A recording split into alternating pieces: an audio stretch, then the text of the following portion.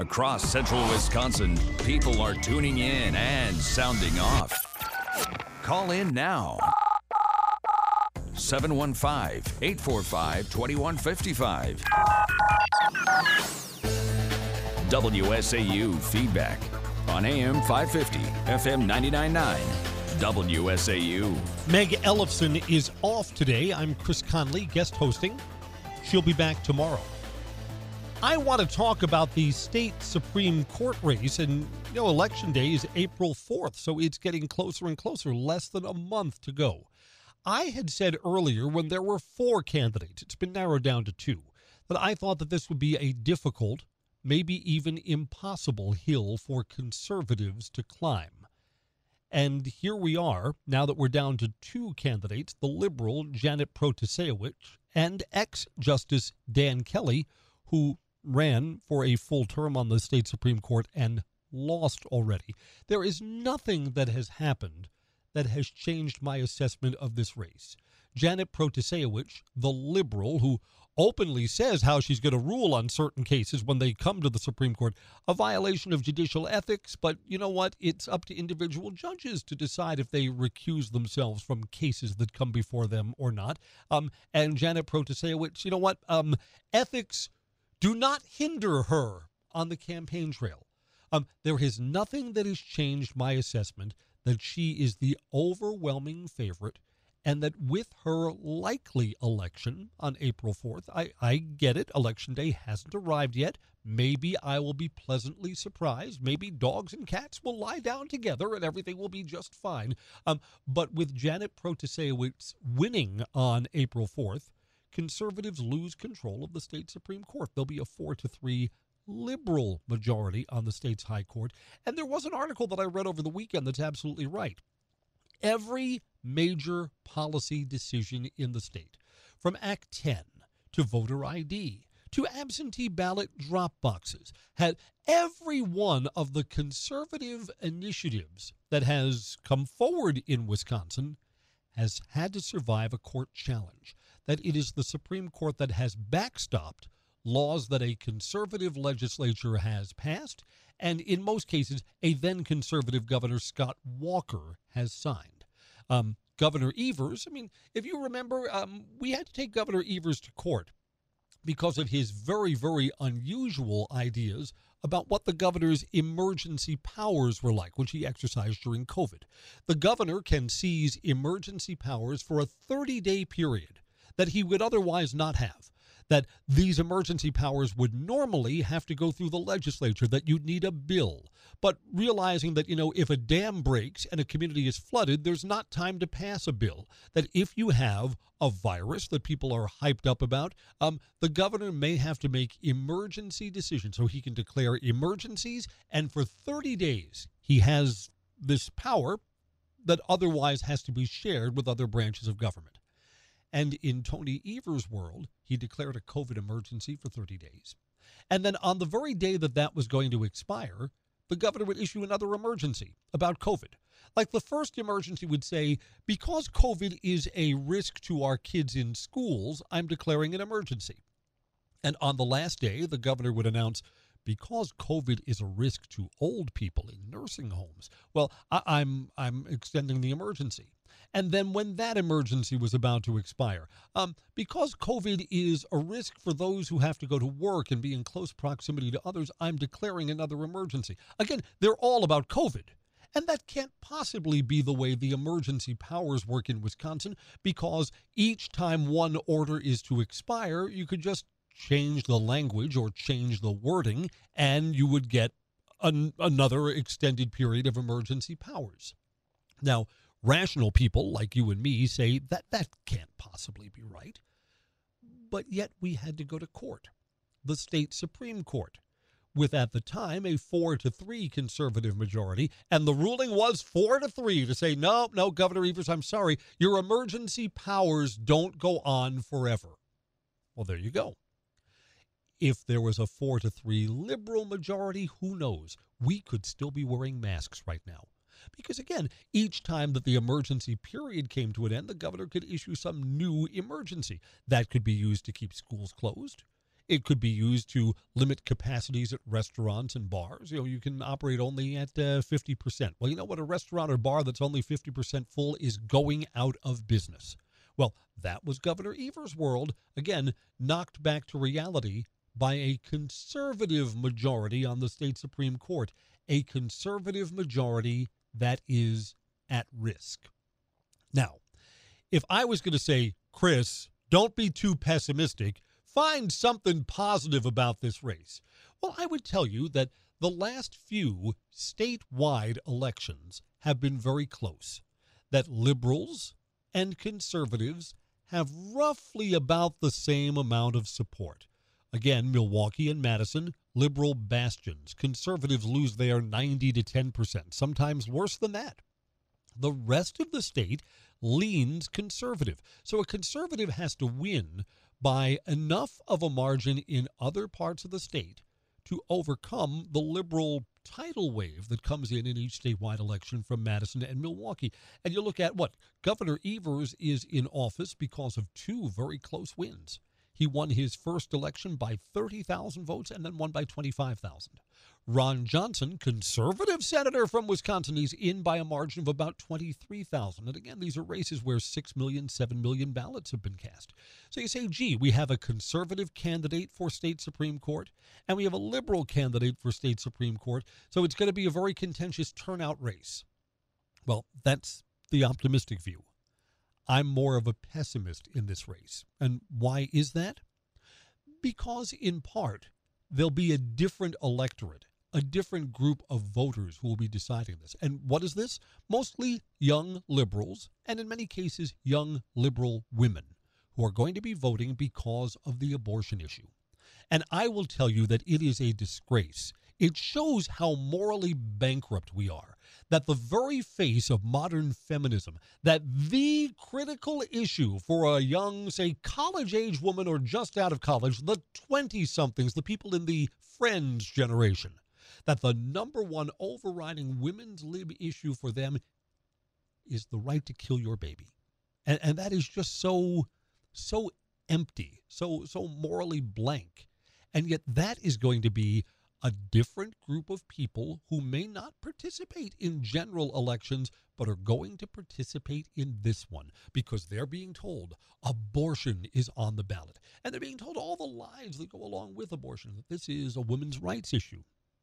No, it's not. It's a moral issue about whether an unborn baby that's growing inside a pregnant woman has the right to be born or not. It's a moral, not a feminist issue. And to be told, oh, by the way, it's reproductive health care. I mean, that's already the code word here. Abortion access is a reproductive health care issue. Well, no, it's not health care. I mean, that's like saying liposuction is health care. I want a smaller butt, so I go to the doctor and get lipo. Is that health care? No, I mean, that's a vanity service. I get that there are some people who have horrible skin, and they say you go to a dermatologist to fix that. Does that rise to the same level as health care, as getting your physical and being told, well, we've got some heart problems here that we need to address? Of course it's not. And to say that having access to an abortion is somehow women's health care, it just isn't. But that's the argument of people who know that we can't say, well, it snuffs out a living life. But people who think that way are going to be highly motivated to vote, and they're voting for Janet Protasewicz. The other thing that makes me a little pessimistic here is Janet is flush with cash. I mean, you saw that on Super Bowl Sunday. On Super Bowl Sunday, she buys not one, but two commercials that are in the local breaks of the Super Bowl broadcast. The most expensive advertising that is sold anywhere in the state. More expensive than any newspaper ad, more expensive than any radio spot, more expensive than a billboard on the busiest intersection or interchange on our highways, more expensive than the slickest, glossiest mailer that you can send out. There's nothing more expensive than advertising on the Super Bowl, and Janet Protasewicz has the cash to buy not one but two commercials. One, friendly, liberal, college-age women making fun of her name. Janet Protasewicz,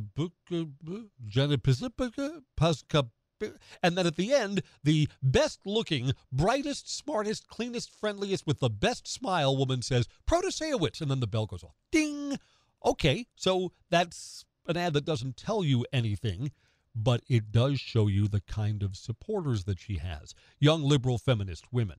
And then Janet Protasewicz ran another commercial saying that she believes in a woman's right to choose and that she would defend that right on the Supreme Court. So what does her opponent Dan Kelly have? Well, Dan Kelly's been advertising on the radio. By the way, I think advertising on the radio is a fine idea.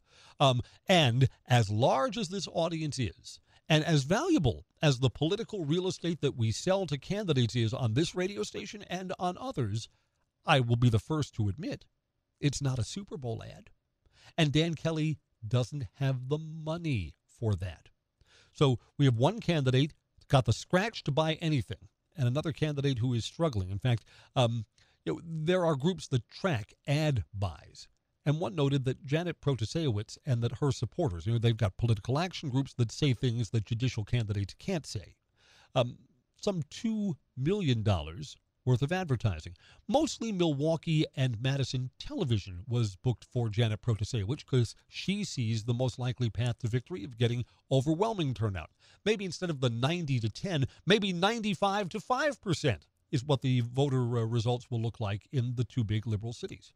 Dan Kelly has spent $200,000. So $2 million to $200,000. And right now, I will tell you, right now at this moment, as I come in and sit here in front of the computer screen that has the log of all the commercials that are booked on this radio station today, Dan Kelly is not advertising. That here we are, a little under a month, and you know what? Political advertising sometimes comes in on very short notice. We could get the fax or the phone call or the email that Dan Kelly is making a buy today, and he could be on the air tomorrow. But right now, a month out, Janet Protasewicz is on the air and is advertising heavily, and her opponent, again, who had 1/10 of the advertising buys so far, according to the last report. Janet Protasewicz, $2 million in advertising booked. Dan Kelly and his political action groups, $200,000, and is not on the air today. I will take some of your phone calls if you have some more optimistic look about this. What should a Dan Kelly strategy look like? Is there a strategy that would actually bring the result we're looking for, a win? I really don't know, and usually I'm a pretty creative guy. Usually I see these things. We'll take some of your calls, 715-845-2155. 715-845-2155. I'm Chris Conley, your guest host on Feedback. Good Monday morning. I see some of us will have a little more shoveling to do, wet, heavy variety. I'm Chris Conley, in for Meg Ellefson. Meg is back tomorrow. So we'll take your calls at 715-845-2155. Do you see any way that conservatives hold on to this seat in the state Supreme Court? Or is Janet Protasewicz such an overwhelming favorite that we're going to be disappointed on April 4th? Let's take your calls now. Caller, you are first up on Feedback. You're on the air. Go ahead. Good morning, Chris. I like what you said about the target audience for Janet. I call her Potato Chip. What I'd like to know is, does Dan Kelly have anything on his website that could be used to target college-age females and that could be shared on social media? You know what? I've said this before, and I haven't looked at the websites of either of the candidates just because I already know so much about them. There are not more nuggets that I'm looking to glean there. But I have said the issue of abortion, which is going to drive a lot of these younger, liberal, college-age women to the polls, and they're all going to vote for Judge Janet. This is fundamentally a moral issue. And the problem for conservatives is that we haven't won the moral argument yet. So, of course, we're going to lose the political argument if there are younger women who just kind of shrug their head, abortion? Yeah, sure, I'm for abortion. If the pregnancy is inconvenient or I decide that motherhood just doesn't fit my lifestyle right now, get rid of it. I mean, throw the baby out like the medical waste that it's about to become. Until we conservatives win that moral argument, we're going to lose the political argument. And I think I'm worried that that's going to become very apparent with the results that are coming in on April 4th. Caller, it's your turn on feedback. Go ahead. Okay. Anyway, I think that if the Republicans don't stop arguing over the abortion issue, that we just aren't going to win any more elections. People are using it for birth control. Women nowadays don't care. It's just crazy. Morals. There is no morals anymore. No, you're absolutely true. We have a regular caller who calls on and speaks with Meg, who says that we've got to stop basing our elections and basing our politics on morality, which, by the way, I disagree with. I want to win the moral argument, which I know we have to do more persuading on. We're not done on that issue yet.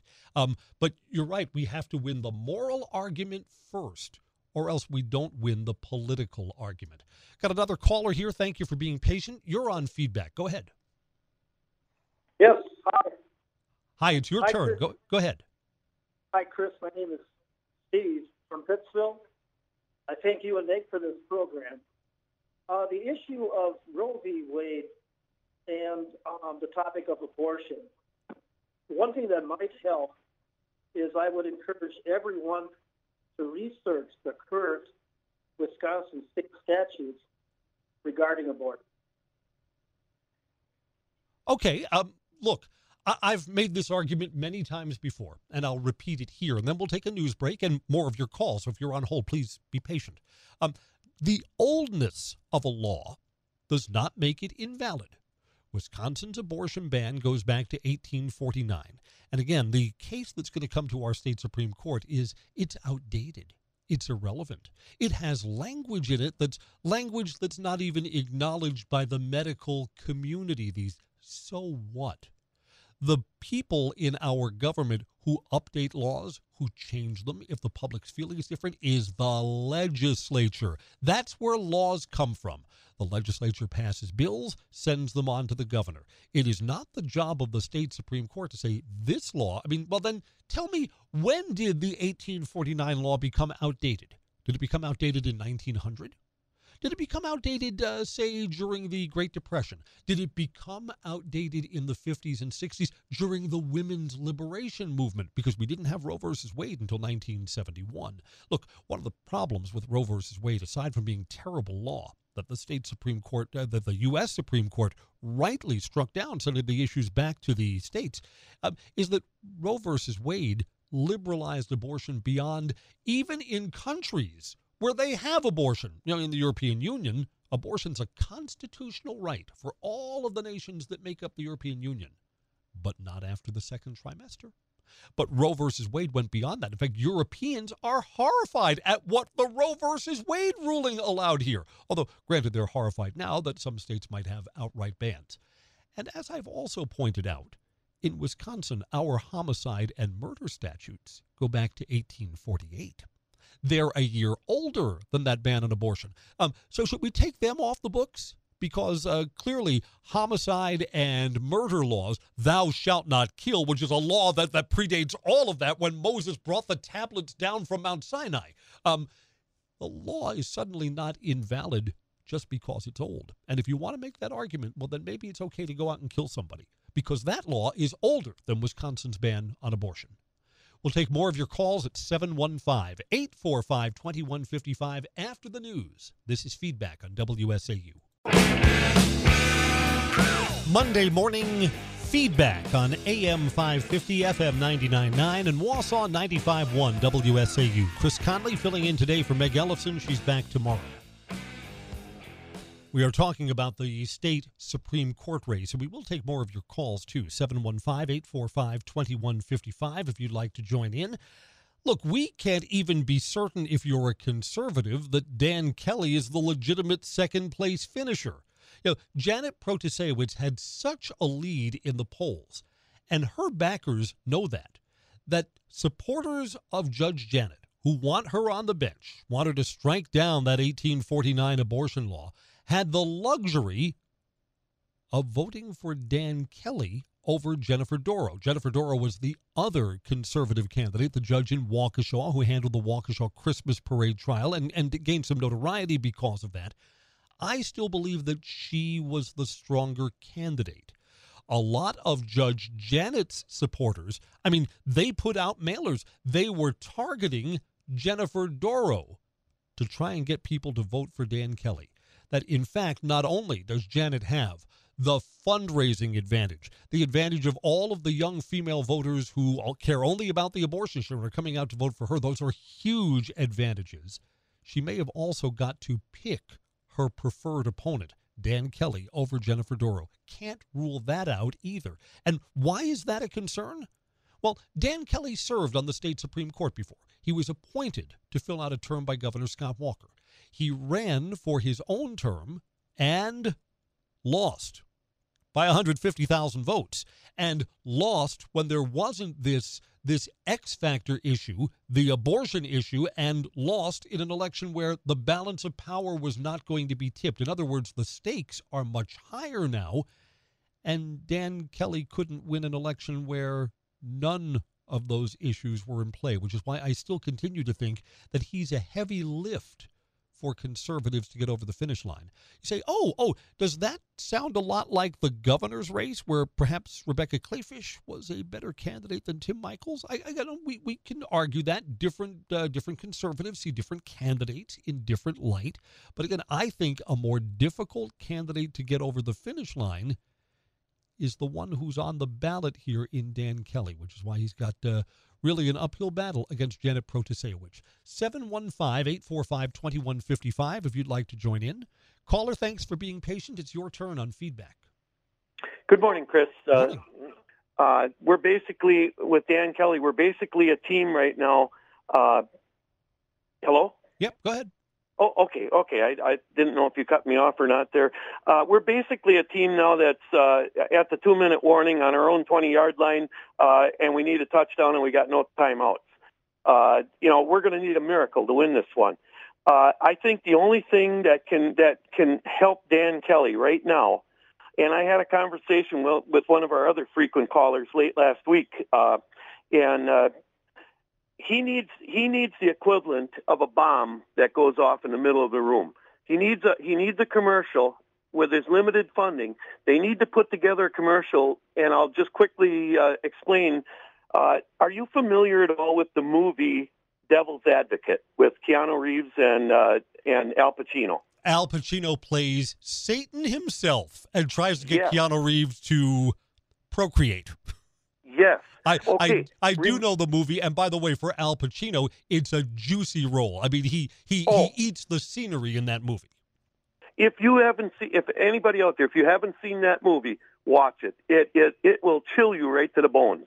But leaving that aside, remember the scene where Keanu Reeves' young wife is shopping with the other lawyers' wives, all these rich women, and one of the women turns around while trying on some clothes, and with her breasts exposed, and smiles down at her, and suddenly there's this demon face on her face. Right. One of the other lawyers' wives turns into, for a moment, a demon. It's a scene that you almost have to turn away from. It's grotesque. Oh yeah, but that is the scene. That is what we need. We need a commercial that says Janet Protasevich says that Dan Kelly allowed child molesters out, and they showed us little girl, and in Janet Protasevich's world, that girl would have never been born because she favors abortion right up to the moment of birth. That's murder. Janet Protasevich, monster, murderer. And we need her cheesy smile that she has. We need that superimposed with that demon face. All right, you know what? Here's where I disagree with you. And by the way, thank you for referencing a really good and entertaining and in some ways thought-provoking movie. I don't think that's enough. Because if you are, again, this typical liberal female 20-something college-age voter, if Janet Protasevich was pictured with horns and a pitchfork, but she was going to be the one that was going to bring back abortion rights, they'd vote for her. That they're not going to care about all of the other issues. And again, you say we're losing the morality war and we shouldn't run, but yet you're making a morality argument. And I'm never ceding the high grounds because I believe there are fundamental things that are right and wrong, and I'm going to use what influence I have. I mean, I'm sitting here behind a microphone and I'm talking to tens of thousands of people, and I'm not giving that up to talk about things that I believe are just fundamentally right and fundamentally wrong. And I don't want wishy-washy squish Republicans who say, well, let's let it up to a woman and let a woman choose. No, it's killing a baby. It doesn't matter if you're a Republican or Democrat or if you're young or old or if you're liberal or conservative. It's a morality issue, and morality is, there are some things that simply come down to right or wrong. You know, what might be a one winning commercial for Dan Kelly to get him over the top? I would have to think about that. He has limited funds. It could only be shown for a short time. And again, I'm thinking, or my concern is, that the Judge Janet must restore abortion, must get that 1849 law off the books. I'm not sure that there is a commercial or an issue that could be put together that would persuade them. I'm not sure of that at all. I will tell you something that has kind of popped into this race in the last couple of days. I think maybe it will gain some traction. I'm not sure if it's enough. I'll share that with you in just a moment. First, let's take a few more of your calls on WSAU Feedback. Hi, caller. It's your turn. Go ahead. Hi, Chris. How are you? I'm good. Thank you. Say, I'm just going to start it out with Ashley Babbitt is her name, for starters. On the abortion issue, an absolute immoral manner of birth control, without a doubt. Exclamation mark. And, every one of your callers is spot on here with the advertisements that are out there in the media. And the media is the virus, without a doubt. And all I could say is, it's absolutely horrible. It is with the abortion issue here. Yeah, look, I would like to think that my fellow citizens, that when I go out and walk the streets and see other people, or when I go to, a high school sporting event, I would like to think that I am among people that at least share some kind of moral foundation that's similar to mine. And the truth is that that's not the case. You're deluding yourself if that's what you think. I mean, look, I go to a church. I go to a church that is much more liberal than I could imagine. In fact, I'm in the market for a different church. That even in a house of worship, the day that the Supreme Court struck down Roe versus Wade, the bishop of the denomination that I'm a member of, and the clergyman, the clergywoman in this case, said openly that the Sunday after the Supreme Court struck down Roe versus Wade, said, if you're a woman in a crisis pregnancy, come and talk to me. And the message was crystal clear. It was, come and talk to me, and we'll talk to you about your options, about whether or not you want to have that baby or not. And again, I'm to be honest with you, as I reflect back on being in church that Sunday, when you realize that even in the pews, people don't share the same basic morality of right and wrong as you do, and yet you'd like to think of them as brothers and sisters in Christ, and that there's difference of opinion on this issue, on the fundamental issue of life, well, I'll tell you that there is in many of our churches, never mind just when you go out into public on the street. And boy, I mean, that just shows you the morality gap that we are fighting here. Look, I'm going to take one more call at 715-845-2155 before our break. This has popped up. It's a hashtag. It says hashtag No Jail Janet. That Janet Protasewicz, when she was a judge hearing trial cases, again, that's not what she'll be hearing on the state Supreme Court, that she was one of these low bail, no bail, let them out as soon as possible, get them on parole, not put hardened criminals behind bars. That's all a part of her record. Well, okay. Do those cases need to be highlighted? Well, yes, they should. Are they enough to stem the tide? I don't know. I'll tell you what gives me a little glimpse of optimism there, that maybe hashtag No Jail Janet can get some momentum, because look at what happened in Chicago. Look, Lori Lightfoot sucked as a mayor. I did a commentary earlier today. Her lousy COVID policies or what's come back to haunt her, that Chicago has gang violence in the streets. Every Monday morning, we do this many people were killed, this many people were shot in Chicago from the previous weekend. It's a city where the gangs are running roughshod, and boy, couldn't that city use another 700 police officers? Wouldn't Chicago benefit if you said, tomorrow I'm putting 700 new cops onto the street? Well, that's how many cops Lori Lightfoot fired because they wouldn't get their COVID shots. So when public safety is not a given, people look to different political leaders. She got voted out of office because people who pay the sky-high rents and the sky-high taxes and all the other inconveniences of living in Chicago, because you think, hey, it's a cool city, it's the Windy City, it's Gotham, it's the city of broad shoulders and all of that. But none of that matters if you're worried if you're going to get gunned down. When you see gangs wilding on the Magnificent Mile and the tourists say, gee, I think I'm not going there because that doesn't look safe. Well, then you look to different political leadership. Well, if we have a judge whose judicial philosophy is, oh, let them out of jail. Oh, it's parole and probation. They don't need to actually be incarcerated. Oh, no bail, low bail, so we can let these criminals after they're caught and arrested, but before their trial, they can go out and exact their revenge and intimidate their witnesses. I think we should tell people more that that's the way Judge Janet Protasewicz ruled from the bench. But again, the abortion issue seems like it trumps everything else. And maybe there are young, liberal, college-age women who care about abortion rights and may say, I'm okay, that personal safety issue, that's my number 2 issue, but my abortion is number 1, and I'm going to vote for Judge Janet regardless. Let's take a quick break. We'll take a few more of your phone calls, too. I'm Chris Conley, your guest host today on Feedback on WSAU. Democrats, they're morons. WSAU and WSAU.com. We have a few minutes left on Feedback, and I'm happy to share them with you. Meg Ellison is back tomorrow. I'm Chris Conley, guest hosting. Caller, make it happen, make it quick. You're on Feedback. Go ahead. Hi, Chris. Okay, Hi. Dan Kelly needs everybody's help, but we need the higher levels of the GOP. We need people who are on national TV shows to get with it and get behind him and help us out. They have the platform. We're doing our best. They need to help us. Everybody knows how important Wisconsin is.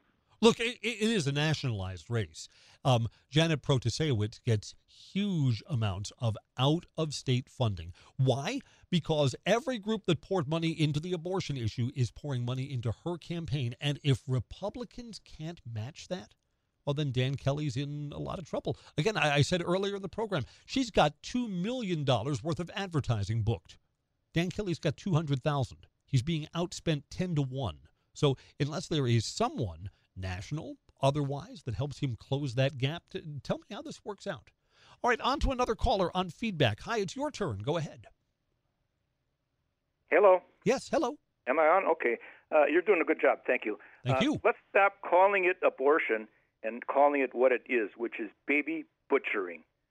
And it is the leftist high sacrament and the rite of passage. No, look, I agree. Abortion doesn't fully describe what happens there. I mean, look at Minnesota. Minnesota, now controlled by all Democrats, legislature, governor, and their state Supreme Court. Minnesota just passed and had signed into law, abortion is legal at any stage of pregnancy. I mean, I've used this as a hypothetical. A woman who is expecting suddenly goes into labor. I mean, they're about to give her the epidural. They're getting ready to wheel her into the delivery room. And under Minnesota law, she could announce, I'm sorry, I've got second thoughts about this whole motherhood thing. And she could ask for, and under Minnesota law, would be entitled to terminate her pregnancy perhaps within a few hours, perhaps within just a few minutes, or a short walk that literally there's an off-ramp towards the delivery room where she can say, no, take me to the other surgical suite where this abortion could be terminated. I would hope that there would be enough doctors in Minnesota who would say, no, I'm not doing that. She's in labor. The baby is fully formed. The baby's about to go into the birthing canal. But under Minnesota law, where abortion is now legal in that state, again, Democrats, liberals run amok there, you could terminate your pregnancy up to the moment of birth, and it is legal. Is that, you see, again, I talk about the morality gap. But that's what people on the political left, that's their high goal. That's what they want to see as the standard everywhere. And they say, oh, Chris, you're exaggerating. Oh, that's very, very rare. Well, you know what? I want that very, very rare thing, which to me looks like infanticide, which looks like murder. I want that very rare thing to not happen. And in Minnesota, it could. Is that the path we're on here in Wisconsin? One more call on feedback. Hi, caller, it's your turn. Go ahead. Yeah, I just wanted to mention one thing about the abortion. I think everybody who is against the abortion issue has already got their morals already set, and they already know who they're voting for. I think we actually need to get on to the other issues, because the ones who are going to vote for the abortion issues, their minds are already set. No, I agree with you, and that's why I wonder if this hashtag No Jail Janet can get some traction, because again, look, I used Chicago as an example, but I think that's true in other places too. People are willing to consider changing their politics. They're willing to reevaluate if their personal safety isn't a given. In Chicago, it wasn't. People felt unsafe, so they took a liberal, progressive mayor. I mean, look, Lori Lightfoot down for the struggle in every other area, and finished third in her city's primary and will not be mayor after May 1st because people said, hey, it's not safe here. Listen, these were great conversations. Thank you for calling on what I think is going to be a very difficult issue for people on our side of the political world. Meg Ellefson is back tomorrow. I'm Chris Conley. Thank you for lending your ears today on Feedback.